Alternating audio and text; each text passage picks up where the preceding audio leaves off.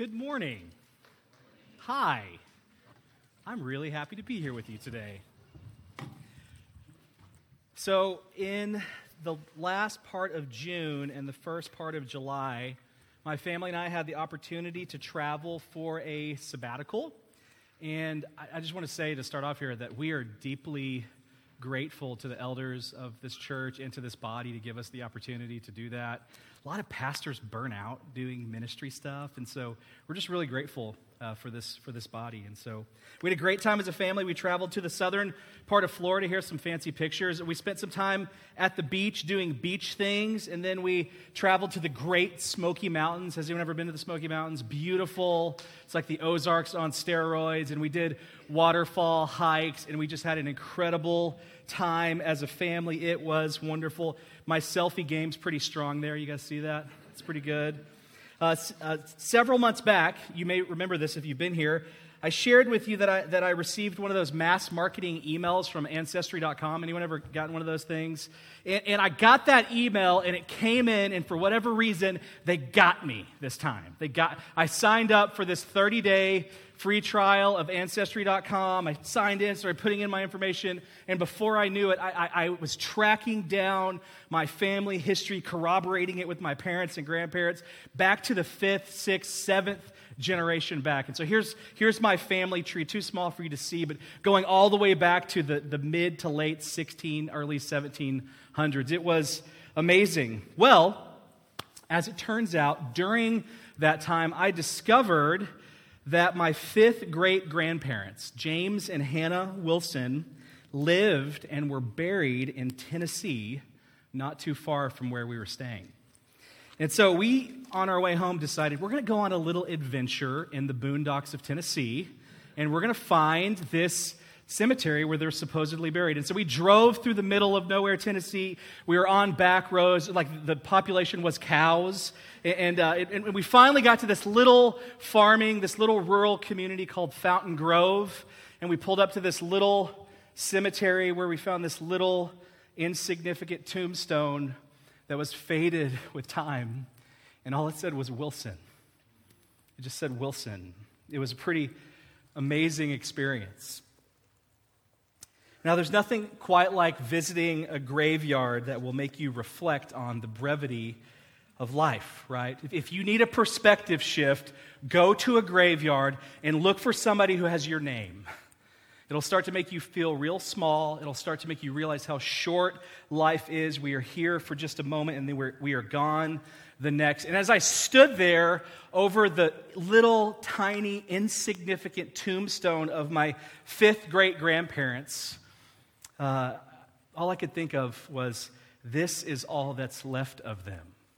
This tiny tombstone. All their possessions are gone. Nobody has their stuff anymore. Anybody who has any memory of who they were, guess where they are? Gone, faded, disappeared. And as I sat in front of that insignificant tombstone in that small cemetery in the middle of nowhere, I just felt the weight of my life. I felt the weight of how I'm spending my time. You ever had one of those moments? And the question that hovered over me in that moment was what am I living for? What am I giving my life to? What am I investing in? Because there's this principle that we see scattered all over the Bible about eternal investment, storing up treasures in heaven, investing in things that will last beyond you. And I hate to be the one to break this to you. This is kind of a depressing way to start the service. We are all going to die. 100%. We have a terminal illness. It's called humanity. We are all going to die. Every single one of us in this room will end up at some point just like James and Hannah. And so the question that hangs over us as we gather together here this morning is, what are we going to live for? What are we going to give our lives to? Because just like that tombstone, many of the things that we invest in will fade away. There's this quote from this famous missionary named C.T. Studd, one of the all-time best missionary names, C.T. Studd. He said, "Only one life 'twill soon be past, only what's done for Christ will last." little bit of a rhyme, but helpful to orient ourselves to think about what we're talking about today. And so in our text today, we're going to see Jesus investing in things that matter, devoting his life to things that will last, and he's calling us to do the same thing. That's the talk. Please bow your heads and pray with me here this morning. Our Father, we come to you together as the body of Christ, those of us who've gathered together in Jesus' name from all kinds of backgrounds and all kinds of places, and we come together this morning to worship the name of Jesus. Lord, we pray that you would be stirred up, like when Stephen stood up and he was preaching, almost ready to be martyred. It shows you standing at the edge of your seat. Would you stand at the edge of your seat in anticipation for what you want to do in this church, in this community, in our own lives even, God? And Lord, I just feel like you've been speaking to me recently. Stop playing games. It's time to stop playing games. And it's time to live for things that matter. I pray that you would remind us of that eternal truth here this morning. It's in Jesus' name we pray. Amen. If you have your Bibles, please open those things up to Matthew chapter 9, the very end of the chapter, Matthew 9, 35 through 38. This is our text for today.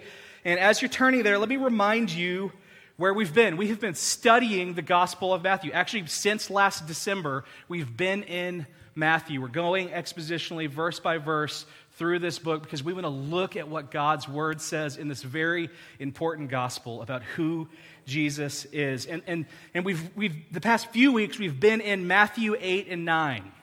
And the theme of these two chapters, the theme that's kind of carried these two chapters is the authority of Jesus. Jesus is the authority. And this is really a theme that Matthew has been setting up for this whole book. Back in Matthew 4:23, we see a near identical passage to the one that we're going to be reading today. And that passage serves as kind of a bookend. It begins this series trying to show us who Jesus is. That verse, Matthew 4:23, sets up what we call the Sermon on the Mount. And from there, we see that Jesus is authoritative in word. Jesus came as a different kind of teacher. Jesus came and he taught different than the scribes and the Pharisees. He taught as one with authority, not coming to abolish the law, but to fulfill it. So he is authoritative in word. And then as Matthew 7 ends and we begin Matthew 8, we start seeing these miracle stories over and over and over again. Sean talked about this last week, and it leads all the way to our text today, which is the other bookend. Ending this segment from Matthew 4:23 all the way to our text today, the whole segment is about Jesus' authority. Jesus is the authority. And Matthew 8:9 has shown us that Jesus is authoritative in his work. Not only is he teaching things that nobody's ever taught, but he has the power to back them up. In these chapters, we've seen Jesus heal sick people. We've seen Jesus calm storms, cast out demons, raise a little girl from the dead, forgive sin. And all of this is showing us that he has authority over sickness and nature and demons and death and ultimately sin. Jesus is the authority. He's the long-awaited Messiah we've been waiting for. And so we should respond to his authority with obedience. We should follow him with our very lives. That's where we've been. Our text today, Matthew 9:35. Let me read this for you. Here's the word of the Lord. Matthew chapter 9, verse 35 says this: Jesus went through all the towns and villages, teaching in their synagogues, proclaiming the good news of the kingdom and healing every disease and sickness. When he saw the crowds, he had compassion on them because they were harassed and helpless like sheep without a shepherd. Then he said to his disciples, "The harvest is plentiful, but the workers are few. Ask the Lord of the harvest, therefore, to send out workers into his harvest field." This is God's word. Amen? Amen.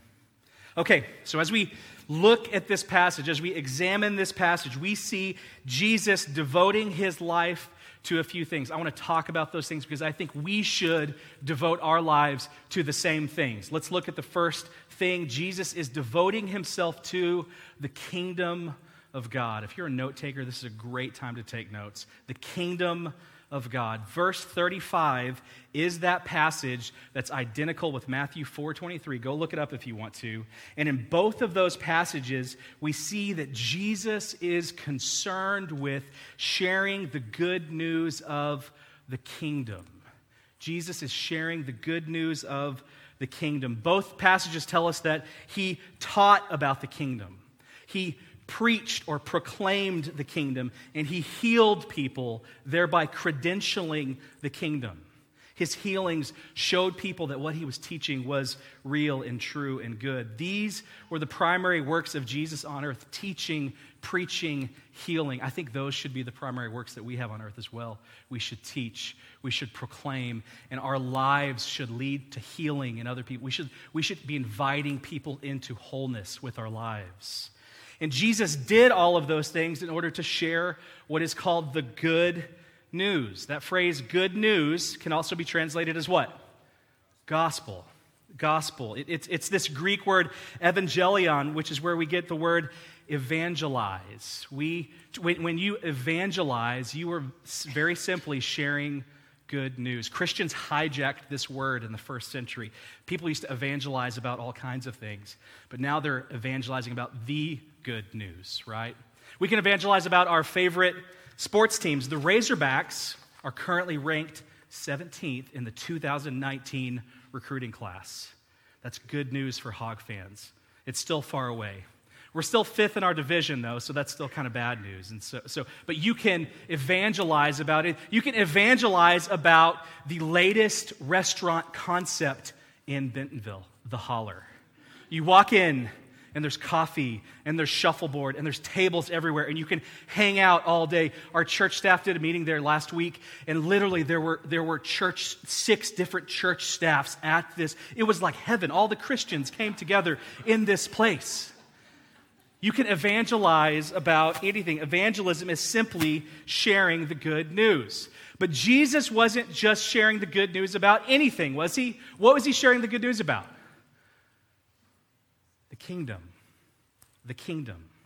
The kingdom. And so what is the kingdom of God? Well, broadly speaking, the kingdom of God is God's eternal, God's sovereign, God's majestic rule over all of the universe and over all human history.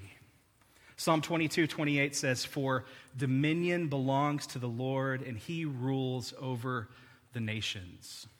Or Psalm 103:19 says, "The Lord has established his throne in heaven, and his kingdom rules." He has dominion. He is sovereign over all. This means God is the ultimate authority in the universe. There is no divine struggle between good and evil. Let me repeat that.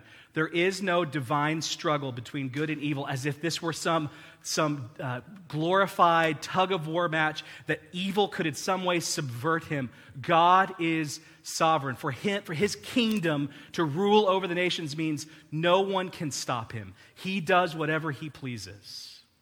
Any authority that exists on this earth has either been established by God, see Romans 13, or has to ask God for permission before they can do anything, see Job chapter 1.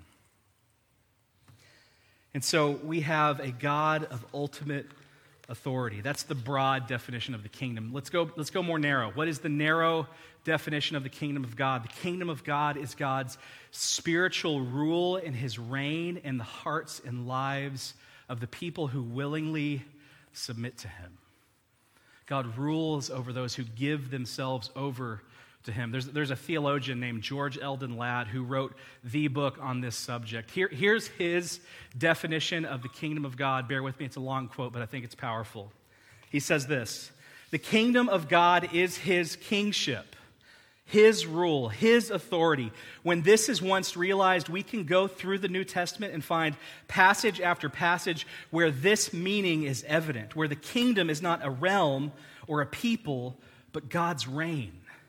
Jesus said that we must receive the kingdom of God as a little child, Mark 10:15. What is received? Do we receive the church? Do we receive heaven? What is received is God's rule. In order to enter the future realm of the kingdom, one must submit himself in perfect trust to God's rule here and now. We must also seek first his kingdom and his righteousness, Matthew 6:33. What is the object of our quest? Is it the church? Is it heaven? No. We are to seek God's righteousness, his sway, his rule, his reign in our lives. Put more simply, the kingdom of God is anywhere God is king, anywhere God is ruling and reigning in people. Those who defy God's authority and refuse to submit to him are not a part of the kingdom of God. To deny God's authority is to not be a part of his kingdom. And all throughout the New Testament, in Hebrews in particular, it says, all you can expect is a fearful expectation of judgment. But the good news, the gospel, the evangelion, is that Jesus, he's traveling around and he's telling all of these people the good news of the kingdom. And what he's trying to communicate is, because I have come, heaven has broken through into earth.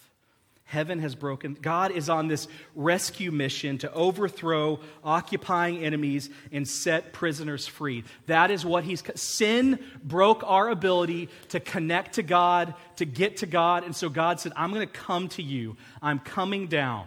That's why at the very beginning of Jesus' ministry, Matthew 4:17, he said, the kingdom of heaven, it's here. The kingdom is here now. Heaven is breaking through. Every time we see Jesus heal someone, every time we see Jesus cast out a demon, every time we see Jesus work in a miraculous way, it's the kingdom of God breaking through into our reality. God stepping into our brokenness to restore it. That's the gospel. That's the good news. Now we need to acknowledge that in the earthly ministry of Jesus, was the world fully restored at that point? Was the world fixed? No, this was just the beachhead. This was the beginning. This was the moment where it started. But one day, there is a future expectation of the kingdom that we are still waiting on. A future and complete restoration when all sickness and death and sin and evil will be undone. Revelation 21:4, one of my favorite passages in the Bible. He will wipe away every tear from their eyes. There will be no more death or mourning or crying or pain, for the old things have passed away and the new things have come. One day, heaven will come to earth, and he will flip this whole thing upside down on top of itself and restore every broken thing, bringing it back to him. That is the kingdom of God. There is this already aspect that the kingdom has begun, and then there's this not yet aspect. The kingdom is coming. This is why in the Lord's Prayer, do you remember what he tells us to pray? He says, so pray, your kingdom come, your will be done on earth as it is in heaven. Every believer, every follower of Christ, that should be our cry. Lord, bring your kingdom to this earth. Bring your continue to restore brokenness in supernatural ways, and then in really normal ways. Bring your kingdom to this earth. And so the question then for us, two really simple questions. Number one is, have you received the kingdom? The gospel of the kingdom, the good news of the kingdom, that God is restoring all things. Have you received the only way for the brokenness of your life to be flipped upside down? The only way for you to get out of that space is to receive the kingdom in your life, to submit to his rule and reign, and to trust in the person of Jesus Christ. And the next question, I think is a really important one too, is with whom are you sharing the good news of the kingdom? Are you sharing this? By the very definition of the word, like we talk about good news. We talk about the things that we're excited about. With whom are you sharing the good news? Use Jesus' format. Teaching, preaching, healing. Who are you teaching the good news of the kingdom? Who are you preaching or proclaiming the message of the gospel to? Someone you work with, your kids, a family member? And then how are you participating in the healing and restoration and bringing wholeness to our world? We should care about the kingdom. We should devote our lives to the kingdom. Not my kingdom, his kingdom. Not building my own castle, building his kingdom. That's what we should invest our lives in. That will last. That's the first thing. Next thing we see Jesus devoted to in this passage. Number 2, compassion for the lost. Compassion for the lost. When he saw the crowds, it tells us he had compassion on them because they were harassed and helpless like sheep without a shepherd. And that word compassion, it's a strong word. I like this word. In fact, it's one of the strongest words in the Greek language to communicate the idea of mercy or pity. It's this word, it's kind of fun to say, splanknizomai.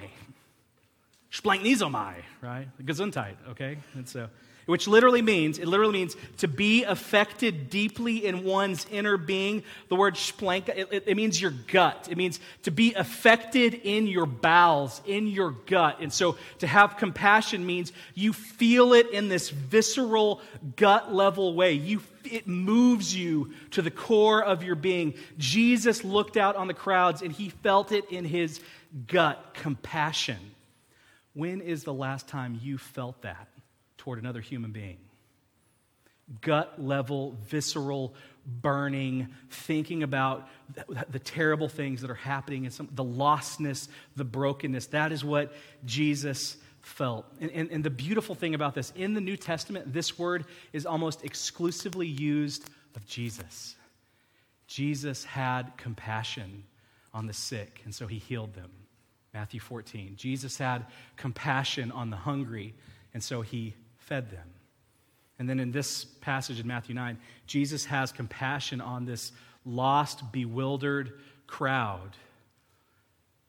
And we'll see what he does here in just a second. But this is not just a New Testament idea. Exodus 34, we also see God choosing to reveal himself as compassion. I think this is significant because sometimes we think, well, in the New Testament, God is really kind, and in the Old Testament, he's really mean. And so we've got to reconcile those two things, right? And so Moses is with the people of Israel. It's at the end of Exodus. God intends to show himself to the people, to reveal his personal name, the personal pronoun that he chooses to describe himself, and then characteristics that he lists about himself. And wouldn't you know it, he describes himself as a compassionate God. Exodus 34:6. And he passed in front of Moses proclaiming, Yahweh, Yahweh, the compassionate and gracious God, slow to anger and abounding in love and faithfulness. In that moment, he could have chosen any adjective to describe himself. He could have said, Yahweh, Yahweh, the just. Yahweh, Yahweh, the powerful. Yahweh, Yahweh, the mighty. But what did he say? Yahweh, Yahweh, gracious and compassionate, slow to anger, and abounding in love. That's where he starts. That's where he begins. It's amazing. This loving, compassionate God. That passage in Exodus 34, it's repeated 6 or 7 times in the Old Testament. Some scholars call it's like the John 3:16 of the Old Testament. Just repeat this idea, oh, God is gracious and compassionate, gracious and compassionate. When you begin to doubt God's character, remember that he first chose to reveal himself in a personal way to the people of God as a God of compassion, feeling it in his gut for the brokenness and the lostness of people. And you can almost picture Jesus looking out over these crowds of people and experiencing that. He looks out and he sees this hopelessness, this lostness, and it just breaks his heart. He starts to melt. William Barclay, in his commentary on the book of Matthew, describes those words, the harassed and helpless. He says, when you read those words, you should get this sense, a sense of a corpse which is flayed and mangled, someone who is robbed through extortion, someone who is pestered by those without pity or treated with wanton insolence, someone who is utterly wearied by a journey which seems to know no end. It's like I just keep running on the treadmill and I can't get anywhere. Helpless, lost, like sheep without a shepherd. And Jesus looks out on their desperation and he feels compassion in his gut. That's the God that we're talking about here this morning. And compassion is fundamentally choosing to suffer with someone. To have compassion means I'm going to step into their pain. I'm going to identify with some pain in myself because of that, and I'm going to suffer with that person. And Jesus did this over and over and over again. The whole incarnation, stepping into humanity, is Jesus doing this. But sometimes we don't do that, do we? We get what I like to call compassion fatigue. You ever heard that term? They say medical professionals are ones who are some of the most at risk for compassion fatigue. And here's what compassion fatigue is. It's indifference or desensitization to the suffering, or I would add, to the lostness of others due to the frequency of occurrence. Due to being around so much pain, we become indifferent to it. We become fatigued by it. I am guilty of this. I am guilty of feeling the weight of so much brokenness and in my flesh trying to fix it all. You ever do that? You ever try to carry the weight of the world on your shoulder? You can't do it, by the way. It'll crush you. And so we become fatigued by the pain of the world. But guess what? Jesus never grows fatigued in compassion. He's always compassionate. He's always loving. He always feels it in his gut for us. And he will empower that same feeling for you if you have struggled to have compassion for other people. Jesus never gets compassion fatigue. And we as a community of faith, we need to let his compassion, let the love of Christ compel us. If you are involved in some kind of service or ministry that is not rooted in the love, the heart, the compassion of God, you will burn out. You'll burn out. But you need to get a sense of the deep, caring, visceral, gut-level love of God. That's what will empower ministry. And so, simple question for us to think about. Are we compelled by the compassion of Jesus? Do we see and feel and respond to the needs of people around us? You'll notice that Jesus' compassion was never just an emotion. Like, oh, I feel so bad for those people. His compassion always led to tangible action. So do you respond to the needs of people when you see them? When is the last time you felt compassion toward another human being? Here's a convicting one. When is the last time you showed compassion to someone who fundamentally disagrees with your worldview? By the way, that's how people become Christians. It's you stepping out of your comfort space, going into the lives of people who disagree with you, and loving them, like hurting for them. That's how people come. That credentials the gospel of Jesus Christ. Who is the last person you have shown compassion? Compassion is infectious. It attracted so many people to Jesus. It's what compels his mission. Ask God to give you a heart of compassion. Okay, last point. Jesus devoted himself in this.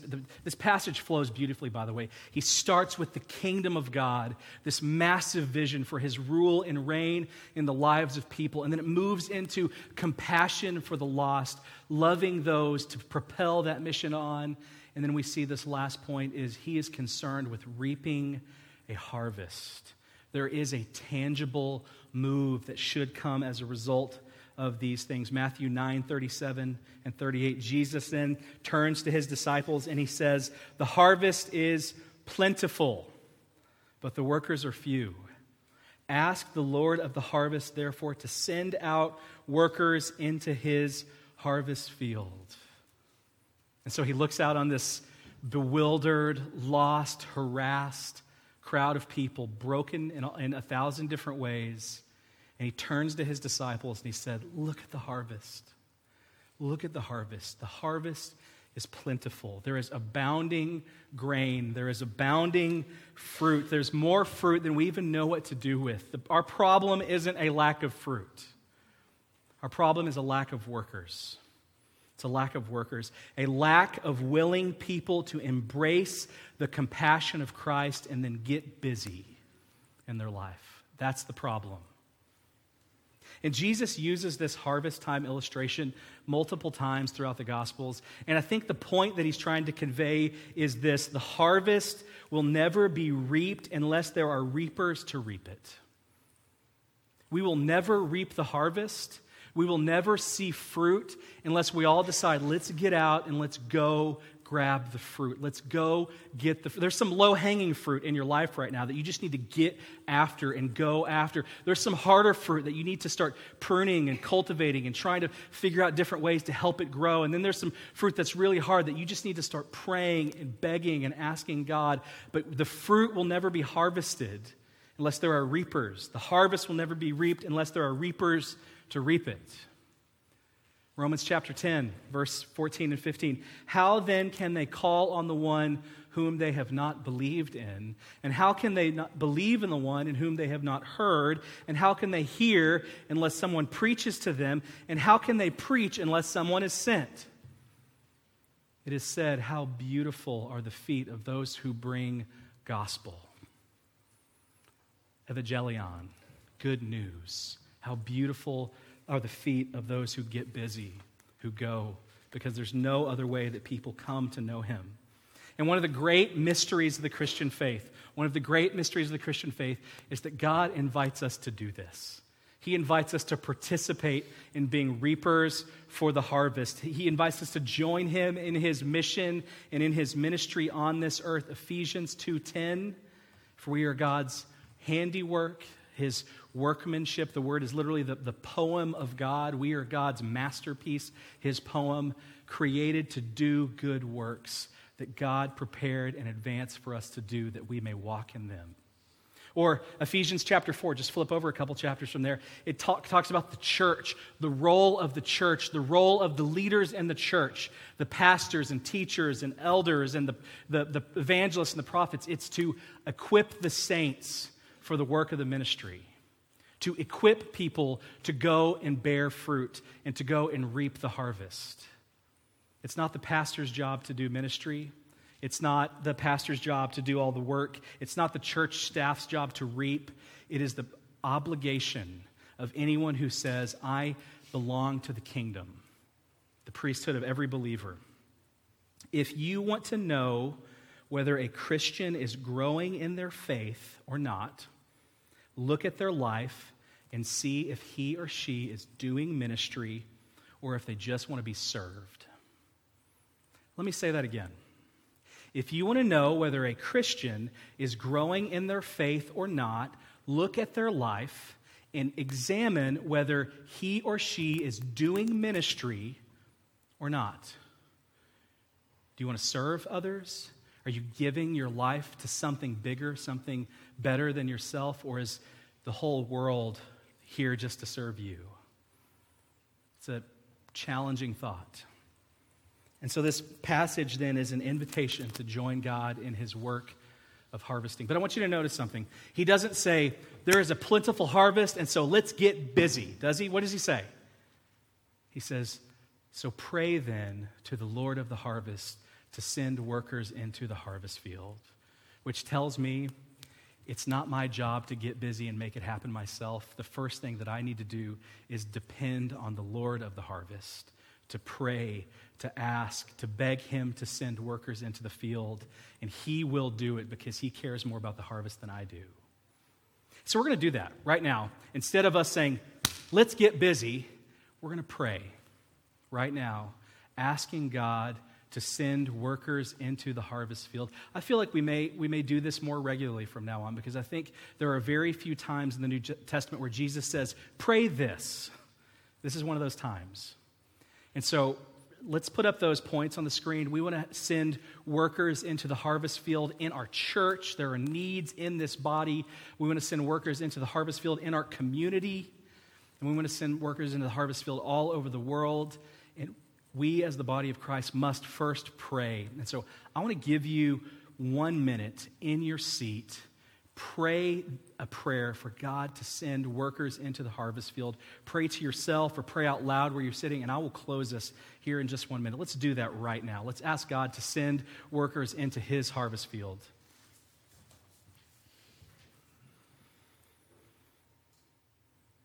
Lord, I feel like you're telling us to stop playing games. It's time to stop playing games. If we believe in this stuff, we should be asking for this stuff. If we have given our lives over to this, we should beg you for this, Lord. Send workers into the harvest field in this body. There are so many good ministries in this church, Lord, that need people to rise up and answer the call. There's so many things in this community, ministries, nonprofits, things in Bentonville, Arkansas that have yet to be started because workers have not gone into the harvest field. There are people who have yet to hear the name of Jesus Christ in different parts of the world who don't even have the word of God in their own language, something we take for granted so much, Lord, who need workers to be sent. And so we ask as a body that you, the Lord of the harvest, would send workers into the harvest field. In Jesus' name, amen. And so he says, pray at the end of chapter 9. And then at the beginning of chapter 10, Jesus goes into his second discourse in the book of Matthew. He has 5 major teachings in the book of Matthew. The first is the Sermon on the Mount. The second is in Matthew chapter 10, and it's about sending his disciples on mission. And I think Matthew, inspired by the Holy Spirit, is pretty smart. Jesus is the authority. Jesus is authoritative in what he teaches. He has the power to back it up. He's authoritative in his works. And he leads us to this moment, and then he says, it's time to get busy. It's time to go. It's time to stop playing games. Go and be my representative on this earth. That's where we're going. That's where Matthew 10 will take us.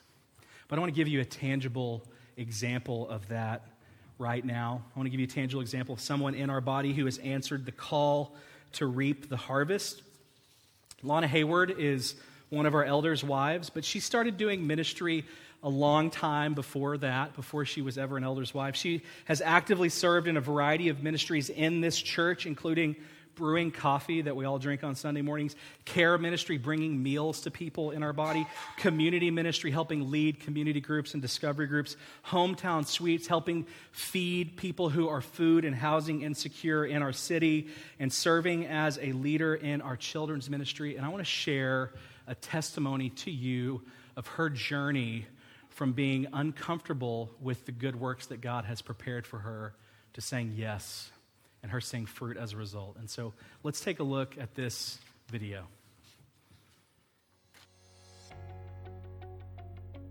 When Jay and I finally decided that we were going to be at New Heights and that we were going to be all in, we were all in. You know, we get those little cards that you check, the boxes that you're interested in of what you want to do. Jay and I checked every box except for childcare. And what happened? The next week, I get a call from Mark. I didn't get a call from anyone else wanting me to help them do anything except from Mark saying he needed me in childcare. I don't have the patience, I don't have the energy, I don't have any of that to be able to do this. There were other things that I knew that I could do in the church service. Like, I'm good at communion. I can do communion. I'm great at hospitality. I still do hospitality. And making coffee, and I can do all of those things. But I was just very nervous about committing to teaching a bunch of little girls. The very first day that I went in, I was super nervous. It didn't take long for me to start loving being in there. I just felt like the Lord gave me that vision of us raising our future church, which is exactly what we're doing. Our children, they are our future church. I just felt like the Lord gave me a passion for them, a heart for them.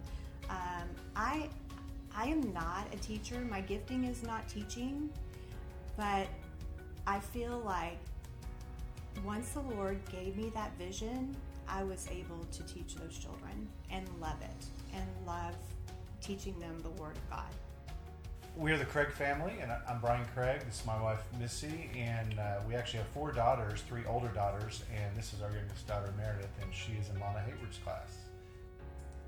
Trying to get a big family to church can be challenging, and So it's really nice when your kids want to go to church. And so with Meredith especially, she looks forward to Sunday mornings. And if it's ever one of those Sundays that we're thinking about sleeping in or something like that, she's the one who gets us to church because she wants to go there and go to her class. Well, Miss Anna is always so welcoming and so sweet to me, and her lesson is like always be a light to others and go to school and be a light to everyone and teach people about the Bible who don't know God.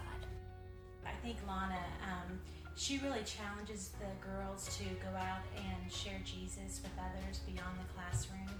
When I first moved here, I didn't really know anyone, and I was kind of like scared. When we first started going to the church, like a couple months after we had moved here.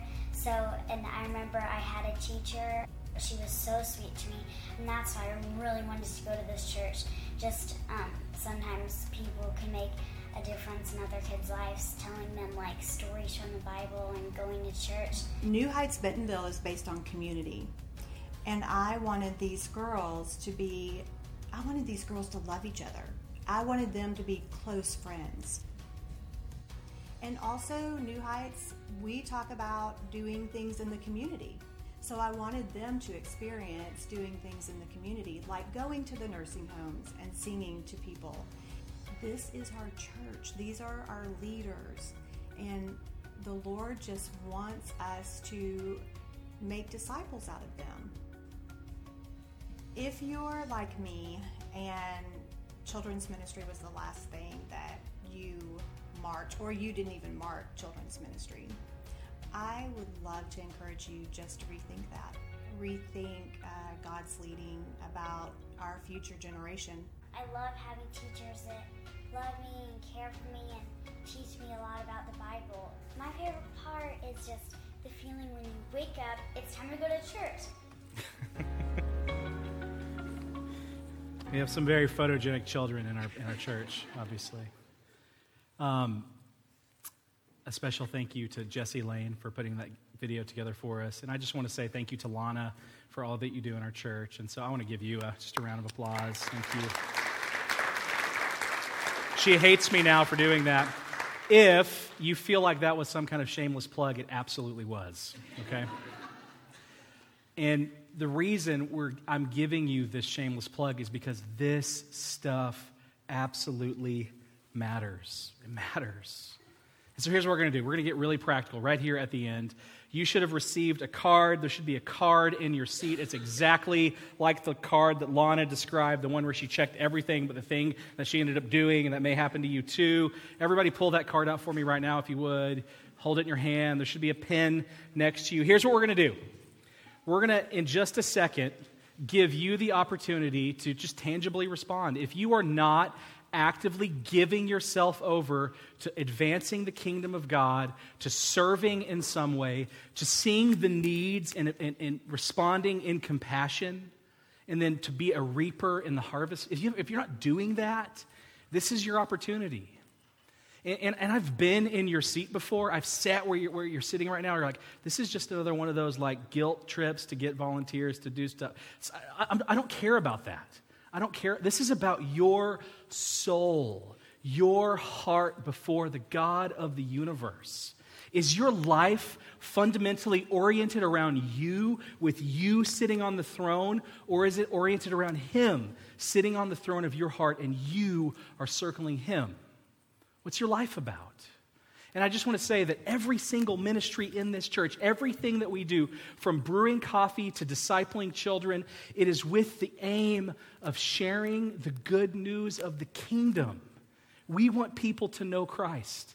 We want people to know how good He is. We want to credential the gospel by teaching and proclaiming and offering healing in our community and the lives of people. If you are not participating in that, you are missing it. You are missing an integral part of what it means to be a Christian. And I'll just say this. There is a plentiful harvest in our children's ministry. It is one of our greatest, it's absolutely the greatest need in our church. God has made us a very fertile church, for better or worse, right? We have a bunch of kids. And I am convinced that our greatest opportunity for evangelism is already here. It's already in this place. And so if you're like Lana and you've been sitting there and you think, I'll do anything else, I would challenge you to consider stepping into a role of discipleship, of sharing. There are people who want to equip you and train you. We are praying fervently as a church staff for this ministry in particular, and we're strategizing, and I'm pushing our ministry teams to be more strategic about equipping and empowering and releasing leaders to do these kinds of things. But we need to pray, and then we need to respond. So that's just one ministry area. Maybe if there is another ministry area that's a better fit, and Lord knows there's some of you, I don't want you working with our kids, okay?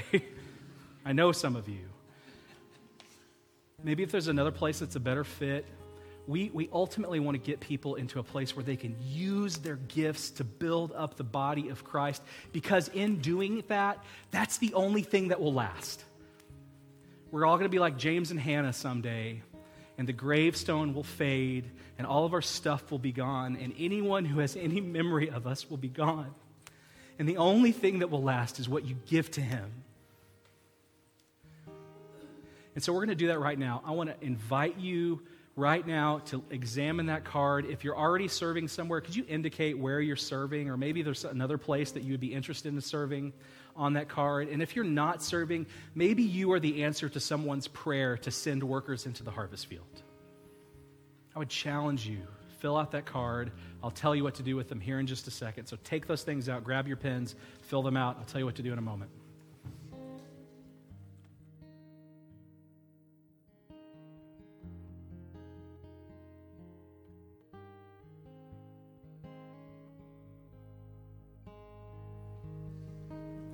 When you're finished with that card, you can just leave it in your seat. We'll have someone come by and grab it between the services.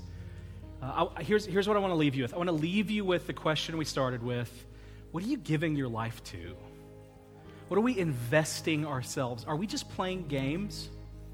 Are we just playing games? Are we playing this big elaborate game called Christianity where we try to look the part and play the part? Or do we actually believe this stuff? And if we do, that will change something fundamental in our lives.